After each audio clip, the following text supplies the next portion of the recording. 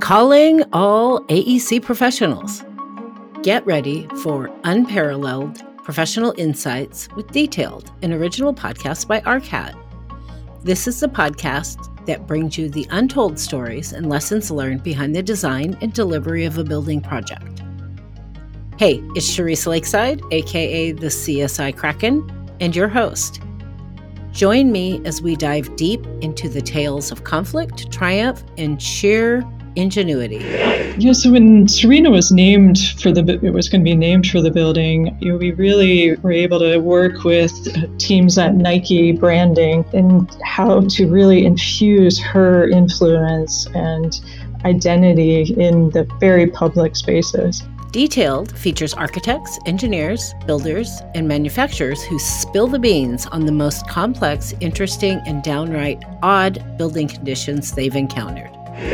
Another challenge of the shuttle is actually, in putting it in launch position, is how you brace that seismically. It's really supported by only 2 pins at the base of the booster rockets. And there's a large base isolator that's underneath the shuttle that kind of prevents it from moving too much in an earthquake. When you have 600 people or 300 people in a room, acoustically, you really need a high floor to floor so that you can have the right acoustic environment for people to be able to talk, and that speech intelligibility is really good. Every episode unveils lessons learned and connects you to the products you need to navigate similar challenges. Follow the link in the show notes to subscribe to Detailed today and be prepared for the unexpected on your next project. Every building has a story, and we are here to tell it.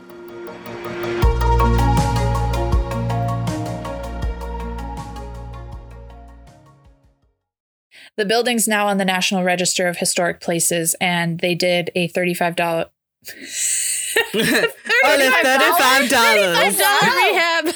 Yeah, all they did was put Glade plugins. That's what they did. For $35.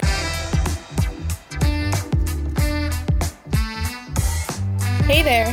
Thanks for listening to She Builds Podcast, where we share stories about women in the design and construction field, one lady at a time. Today we're talking about Louise Bethune, the first female architect in the U.S. I'm Lizzie Rar from San Francisco. I'm Narjiti Rivas, celebrating being alive in Houston, Texas. And I'm Jessica Rogers, coming to you from Washington, D.C. All right. As always, before we begin, a quick disclaimer. We are not historians or experts. Yeah, so if we get our facts a little mixed up, please forgive us. Leave us a comment and we will all continue learning.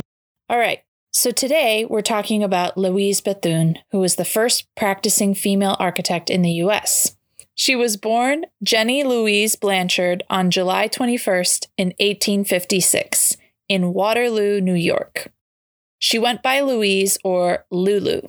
She grew up an only child because her brother died when he was little, and Louise was sick a lot as a kid, so her parents homeschooled her until she was 11. Her dad was a school principal and a mathematician, and her mom was a school teacher, so she had some good teachers at home. When she was 12, the family moved to Buffalo, New York, so she could attend Buffalo High School. And her classmates called her Lulu, as we said before. A male classmate once told her, "Lulu, girls can't be architects." Excuse me? Right?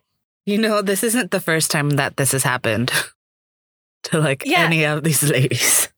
That's true. But this actually reminds me of a story of my own. So one time in class, we had to talk about what we wanted to be when we grew up. And I must have been around 7 or 8. And when I said I wanted to be an architect, a girl started to cry. And she started telling me, "No, please don't do that." And I was like, "What? Why?" That's how I talked when I was little. And anyway, and so she told me in her tears, "My mother is an architect and I never get to see her." Oh, no. That's so sad. But it's not surprising, I guess. Yeah. But still though, what does that say about our profession and the women that want to become architects?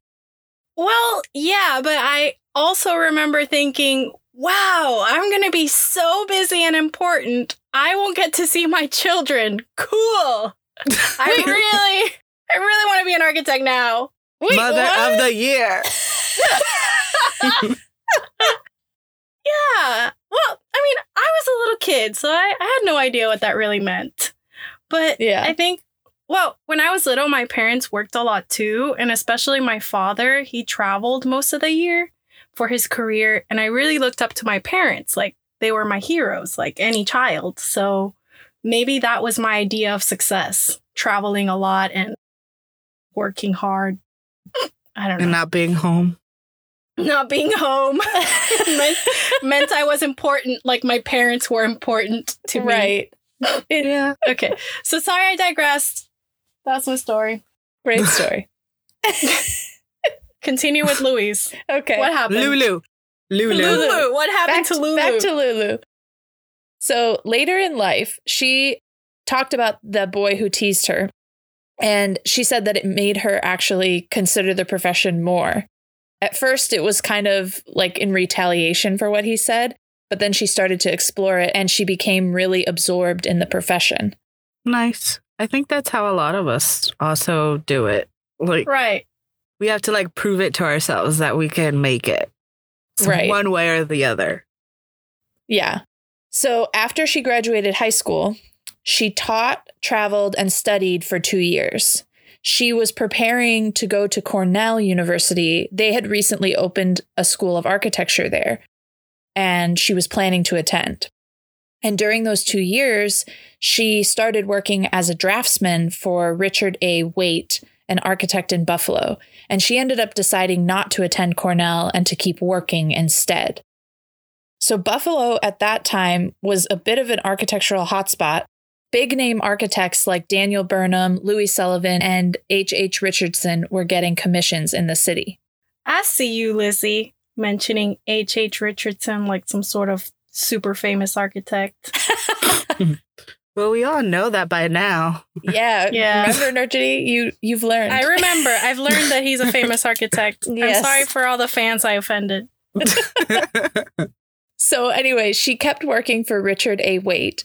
She worked 8 to 6, didn't get paid much, but working at an office meant that she had access to the architectural library so that she could learn and study what she could about construction and the profession.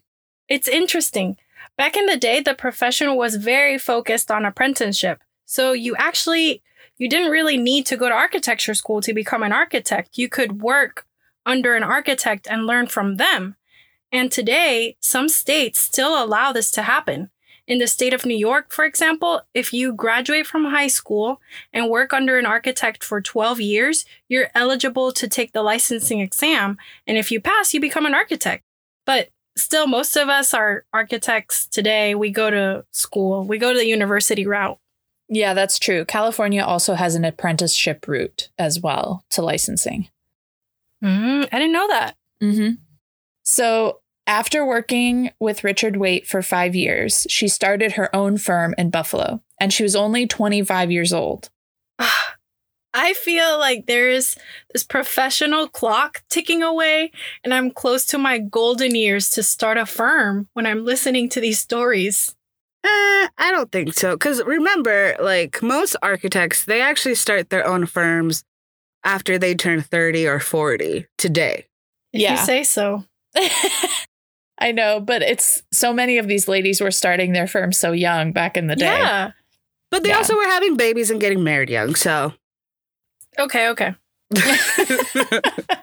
So when Louise started her firm, she became the first woman architect in the U.S. Cool. Nice. What year was it?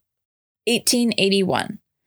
And shortly after that, she married Robert Bethune, and he had worked with her at Richard Waite's office. Ooh, an office romance. Scandalous. Yep. So after they got married, he actually came and worked at her firm with her, and the firm was called Bethune and Bethune. That's really cool. So right as she opened her firm, Buffalo was expanding their school system, and so Bethune and Bethune got to design 18 schools over the years. Louise definitely concentrated on public schools in her work since she did so many of them, but she refused to be a one-trick pony when it came to the type of projects she took and worked on. In an 1893 biography of Louise, it said, Mrs. Bethune refuses to confine herself exclusively to that branch, believing that women who are pioneers in any profession should be proficient in every department, and that now at least women architects must be practical superintendents as well as designers and scientific constructors, and that women's complete emancipation lies in equal pay for equal service. What a thought. Yeah, to think 100 years later and we still have not been emancipated. Mm-hmm. Actually, I was just reading an article by Jean Gang. She's an FAIA and a MacArthur Fellow and the founder of Studio Gang, which does really nice work, but that's beside the point. And she talks about how, to her, the first step to address gender issues in the architecture field is super obvious. It's to address equal pay. So her firm used the specific assessment tools to analyze pay in her firm and realized that they also had a problem paying men more than women, and they immediately addressed it. And now the firm is officially has a policy of gender pay equity. If only more firms could be like that. Yeah. She calls for more firms to do it. For sure. I love that they looked back at themselves also and took the initiative to make changes immediately. So Louise didn't want to be put into one category specifically, and she was adamant that female architects shouldn't be pigeonholed into just residential architecture or things that might be considered more domestic, quote unquote. You know, some things just like don't change, because Louise said it, Norma faced it later on, Jane Drew faced it. Some people, some women architects still face it today with the projects that they get a chance to work on. Yeah. So with that in mind, Louise and Robert took any commissions that were available to them. And in the 23 years the firm was open, they designed all different kinds of projects: commercial buildings, industrial buildings, schools, public buildings, church, prison, all types. That's really neat that she worked on such a wider range of projects. I like that. I also would like to design a whole bunch of different projects myself. Even a prison. That sounds like a very technical and challenging project. Yeah, a lot of variables to consider with that type of a program. Mm-hmm. So Louise handled most of the design and construction work for the firm. And I think this was partly because she was trying to assert herself in the industry because it was so male dominated. The media definitely made comments about her, saying that she couldn't be an architect. A biographer wrote that it was thought that a woman couldn't be an architect and supervise construction and wear a dress at the same time. Yeah, because, you know, wearing that dress sure gets in the way. You know, just you wear a dress and can't do anything. You fall over. Yeah. But in realness, I like that she asserted herself that way. But I wonder what kind of work did her husband do? Because strategically, it would be interesting to think that her husband was responsible for like getting like the commissions on projects and like working on the business development side. But it was old homegirl Louise, or Lulu, that was making the projects come to life. That's what I like to think in my head. Can we call her Lulu from now on? Sure. That's what they called her. Yeah, I like it. Yeah, I wonder if that was the case. But I think it's so funny that the dress issue was a legitimate argument at one point to keep women from being architects. I know. I can't. Yeah. I definitely have worn dresses to construction sites. Just saying. Have you? Yeah. Oh, I have not. Oh, I yeah, have because if not. they call you, like, sometimes if they call you there unexpectedly and, like, I didn't, like, That's true. I just got dressed that day, you know, but it doesn't affect my eyesight to see if things are done correctly or not, you know. That's true. So at the turn of the century, there were less than 40 women working in architecture in North America, which, as we know from last week's episode, hasn't changed dramatically in the following 120 years, with only 20% of architects being women. I wonder if they just allowed women to wear pants, if that would have made a difference. Like, we would have had a lot more women architects if they Who just knew knows? they could wear pants. Because maybe they could see buildings. I don't know. So ridiculous. Who knows? So at the end of the 19th century, a lot of scientific developments happened in sanitation, ventilation, and fireproofing. And Lulu put these new elements into her designs. Her design for the Denton, Cottier, and Daniels Music Store was one of the first structures built with steel frame construction and fire-resistant concrete slabs. She designed her schools with wide hallways and 2 fire exits, which is now a code requirement for public buildings. Lulu, Whoa. ahead of the code. Yep. So Lulu's most well-known project is the Hotel Lafayette in Buffalo. The hotel was steel frame and concrete construction, used the latest fire codes, and it was 7 stories and had 225 rooms. And every room had hot and cold running water and a phone, which was very high-end at the time. Ooh, it sounds very innovative. More so than high-end, but most of all, like cutting edge and ahead of its time. For sure. The building is now on the National Register of Historic Places and had a $35 million rehab done to it in 2012. Ooh, sounds like a future art venture. Ooh. Okay, I have a question.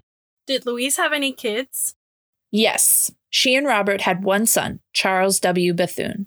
He was born in 1883, and around that time, they hired another architect to be part of their firm named William L. Fuchs. He became a partner in 1890, and the firm was then Bethune, and Fuchs. So in 1885, Louise became a member of the Western Association of Architects. She was also elected to be the first female member of the AIA in 1888. And when the organizations merged, she became the first female fellow in the AIA. Oh, hey. But elected. There's something that doesn't seem right to me about that. But now that I think about it, the only way to be allowed to join the AIA would be through this elected, juried process, right? Like, we briefly mentioned in last week's episode that the AIA at the beginning was trying to standardize the profession. So they had to prove that all of their members would uphold that standard.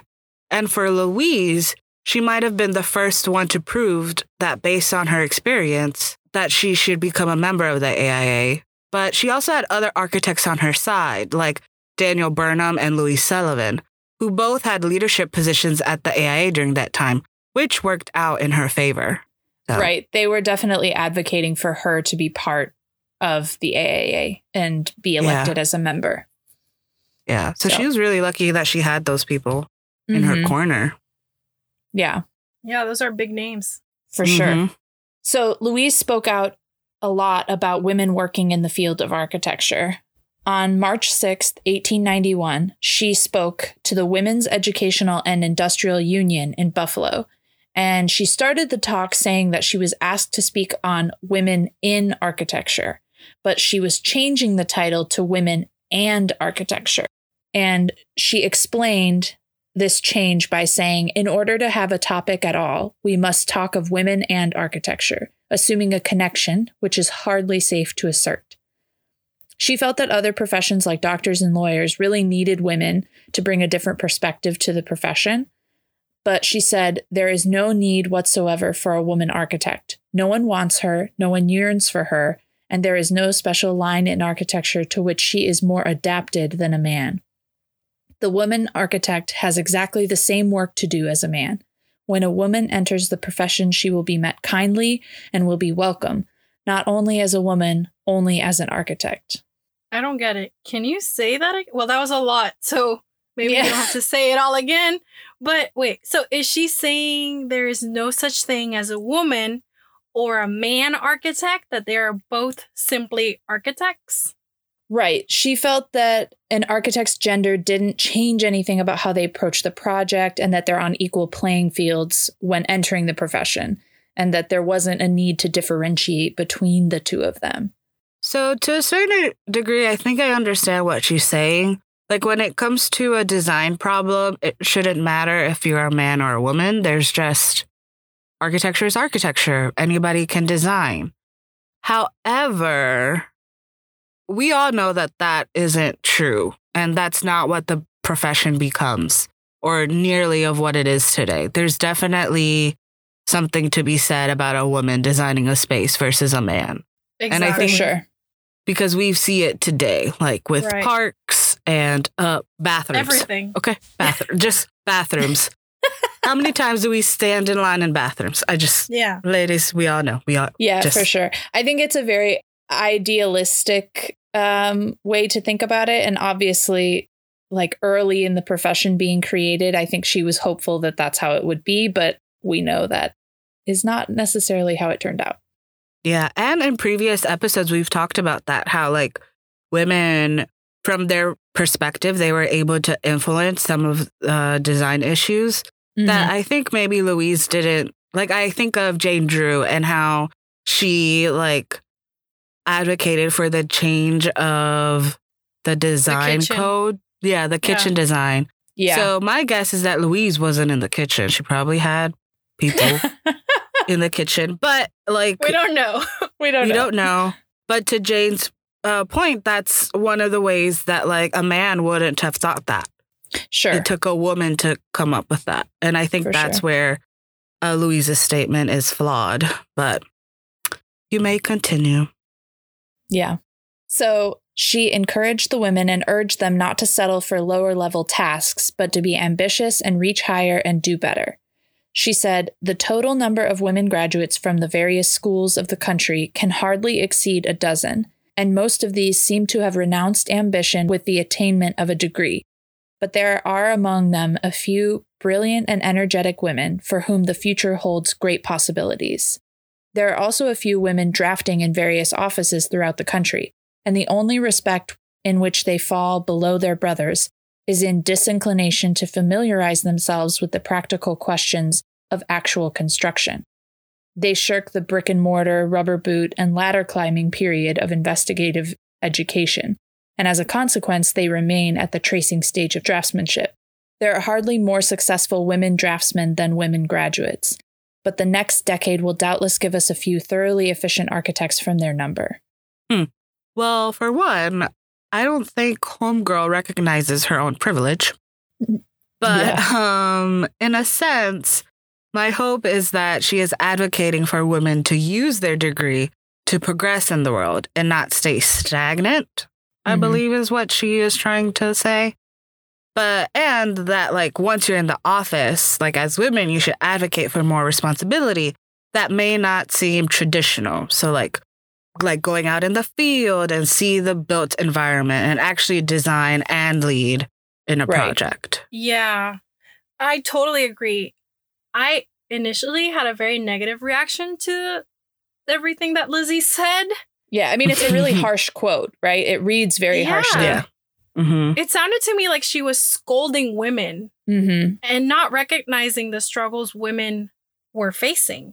Yeah. But like Jessica said, it sounds like she had a few blind spots. Yeah. But also, Just a few. the way Jessica broke it down for me, I think I can see the point and begin to agree with her in a few aspects. I mean, agree with Lulu. Right. I do agree that, like pushing women to kind of, like Jessica said, like take more responsibility and not settle for what like society says is okay for a woman to do is obviously a great thing. But yeah, there are more struggles. There's more factors going into that. I feel like that she's not she's acknowledging. I don't think women were just settling all the time. Right. I mean, there's probably are a group of like some women that are like, you know what? I like drafting. I know that at 6 o'clock I can go home and put dinner on the table and like fair. Be done. But I think that she basically wanted to say like, you can go out in the field and with your skirt and look at how bricks get laid. Like your skirt doesn't blind you from that. But just right. So her discomfort with differentiating female architects from male architects came up again in the lead up to the 1893 World's Fair. She boycotted the design competition for the women's building that was being planned. Men who designed any of the other buildings for the event were paid $10,000 plus fees for construction drawings, And the prize for the design of the women's building was $1,000 for both design and construction drawings. Are you kidding me? A tenth. That's so ridiculous. I know. It's interesting that, okay, so there's a lot right there that I have comments on. But my first thought is the idea of design competitions, because I feel like that is something that a lot of architects feel today. Like, money aside on this fee thing, why did Lulu not like competitions or this competition in particular? Right. So she was anti-juried competitions in general, not just for the fair. The fair one was a whole other thing, but people judging these competitions often weren't familiar with architectural drawings and how to read them, which meant that they picked a project that often went over budget and couldn't be built because they might have just been picking it for aesthetic reasons. And there's also the issue of favorites being picked and it getting political, or competing architects lowering their fees in order to win the work. That's so true. And also, competitions can be a huge waste of money and resources because usually you don't get any sort of monetary compensation unless you win. So then only a certain amount of people or firms that can afford to make it rain without money coming in can sign up for these. And that can be really toxic. Yep. Yes. Yes to all of those things. And honestly, it's the same today. Like, for me, for example, I don't see the appeal for competitions. Like, when I was a recent graduate from architecture school and I was like looking for work and freelancing, I would have loved to enter competitions, but there was no way that I could enter or I could even afford that entry fee. And then when I started working, I also witnessed like firsthand how competitions negatively affected office culture. So like, although in the office setting, I didn't work on the competitions, but I saw my colleagues working extremely long hours and long nights on competitions, and I know that they weren't being compensated for it. Right. I've lived that, and it's not fun, to say the very least. Exactly. Okay, so we talked about competitions. Back to the original statement with Lulu.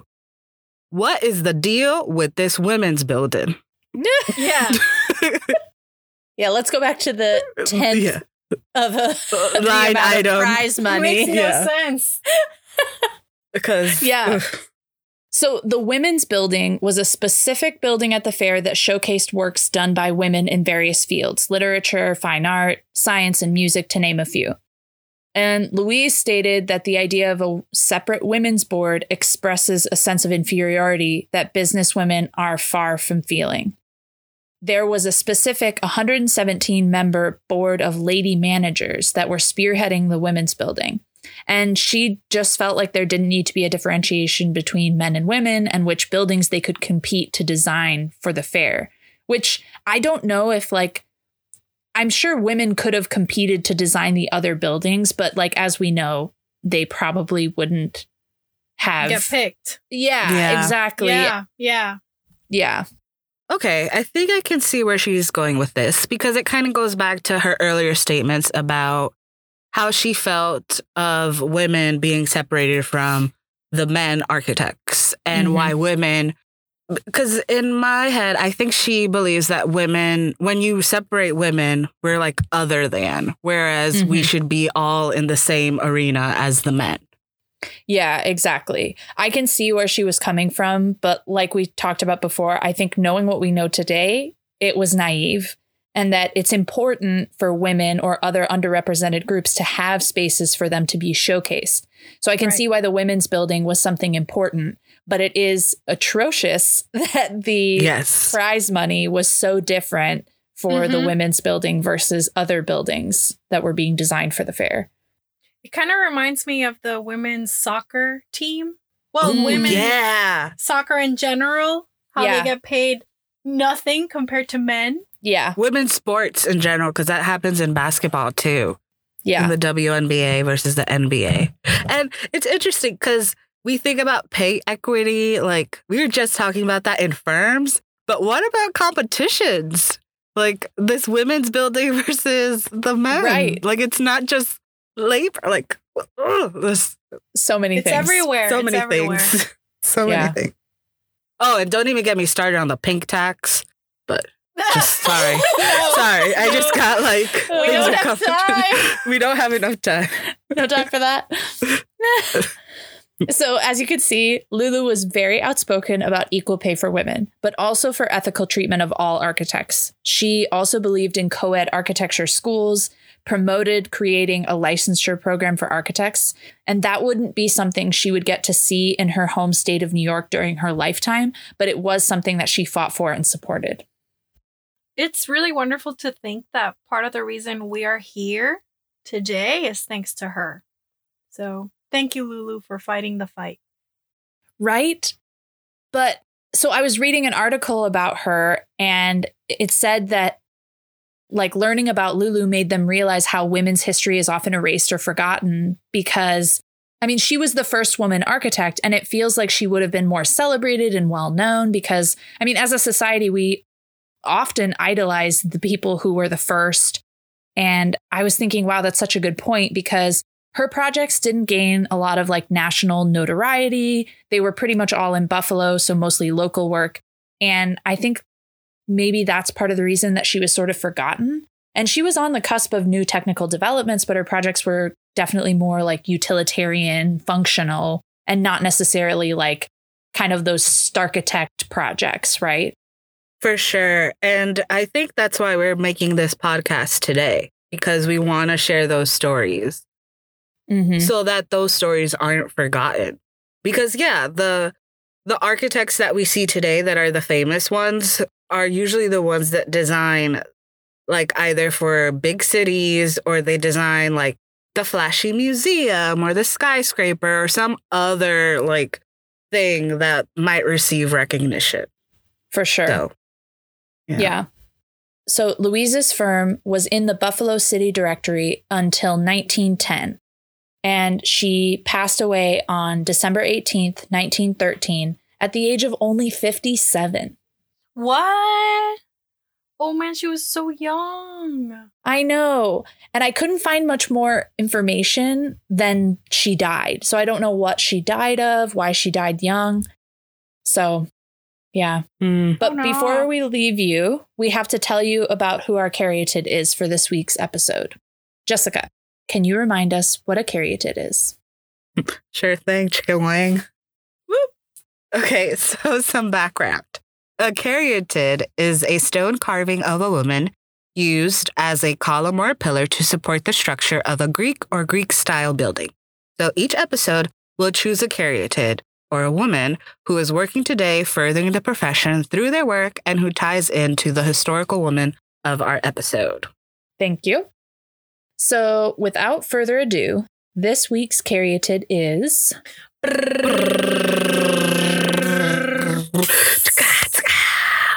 Jane Frederick. Yay! Jane! So Jane Frederick is the current president of the AIA. Yep. She's also a fellow at the AIA, and she graduated from Auburn University, and she met her husband in studio there. And they started a firm together in South Carolina called Frederick and Frederick, much like Louise and Robert. Cute! So their firm is primarily residential and restoration projects, and they focus a lot on how to work with and adapt to the environment and how they can use it to their advantage. And they try to use new technology to get closer to net zero, which is where all the building's energy is produced on site. And she also ran for the U.S. House of Representatives in 1998, actually. Oh, yeah. It's always so cool to hear about architects and politics. Right? Yeah, so awesome. Yeah. Yeah. So as the president of the AIA, she's trying to promote action on climate within the building profession. And she's also advocating for diversity, equity, and inclusion. She reminds me of how Louise was such an advocate for women in the profession, trying to push the envelope on new technologies in her designs and all of that. Yes. So I saw her speaking last year, which means that she was the vice president of the AIA, right, Jessica? Correct. Okay. And she talked about how she was motivated to run for office because she wanted to advocate for change. And even though she lost that race in the House of, what was it, Lizzie? Representatives. Thank you. That loss motivated her to become more involved in the AIA. And now in 2020, she's the president of AIA National. That's super cool. It so is. We can all do it. We can. And I've heard Jane speak multiple times, and she's so nice and she's so cool. And she's definitely an advocate for the profession. And she's like a huge proponent of advocating of what she believes. I mean, homegirl ran for political office. Like, I think it also shows the whole thing that we've been talking about. Like, we believe we can do it because we've seen it done. Mm. Yeah. Like, we're super grateful that these women are doing it. And Yeah. the whole mentorship of it all, right? Yeah. For sure. Woo! Go women! Architects. All right. It's here. The end of our episode. No! I know. This one was fun. Yeah. They're all fun. This is our last one. This is the last one of the season. Yeah. Well, we'll have one more. As a recap. Yes, we'll have a recap episode of the season next week. So we want to thank CMYK, fellow Syracuse graduates, for our music. You can find them on Spotify. Thanks to John W., our technical producer, who we definitely couldn't do this without. And most of all, to you listeners, thank you so much for listening. We really hope that you enjoyed learning about Louise and Jane, along with our banter, and that you're inspired to find out more about them and other professional ladies in our next season. Yes. So there's going to be an episode next week, so stay tuned for that. But please let us know what you thought about our episodes and for the season. We are excited to hear from you and for you to come back and keep learning about women bosses with us. You can email us always your thoughts at shebuildspodcast@gmail.com. Leave us a comment on our website at shebuildspodcast.com or follow us on Instagram and Facebook at shebuildspodcast and Twitter at shebuildspod.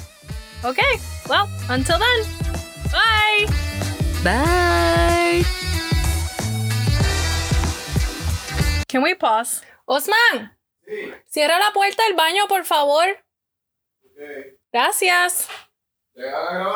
Sí, estamos grabando. If we keep this in our episode as a cold open, it'll make us all international.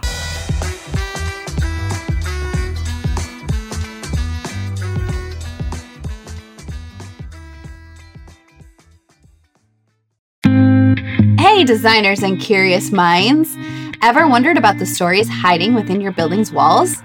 I'm Carrie Seaburn, structural engineer and host of Unstruct, the podcast that decodes and simplifies major concepts of structural design.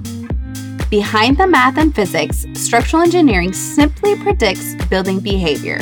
Join me as we simplify the complex, making structural design accessible to everyone. Nowadays, instead of measuring it via cost, we're saying, well, what about carbon, We've got two levers now that we can, if an architect has an inefficient design, we can hit them with two levers, if you like. The official casualty figure is 55,000. Everybody I talked to told me that the actual figure is at least 3 times as much. And I believe that. I mean, seeing what I saw, Turkish codes are good and they have been improving, but compliance was completely lacking. Fluent in steel, concrete, masonry, and timber design, I'll bring you leading engineers to dissect the tales behind their building structure. Whether you're an architect, contractor, engineer, or just love a good story, this podcast is for you. Yeah, beam penetrations. That's a fun topic on this project. Follow the link in the show notes to subscribe to Unstruct. From within your walls, hear the story behind how your building stands today.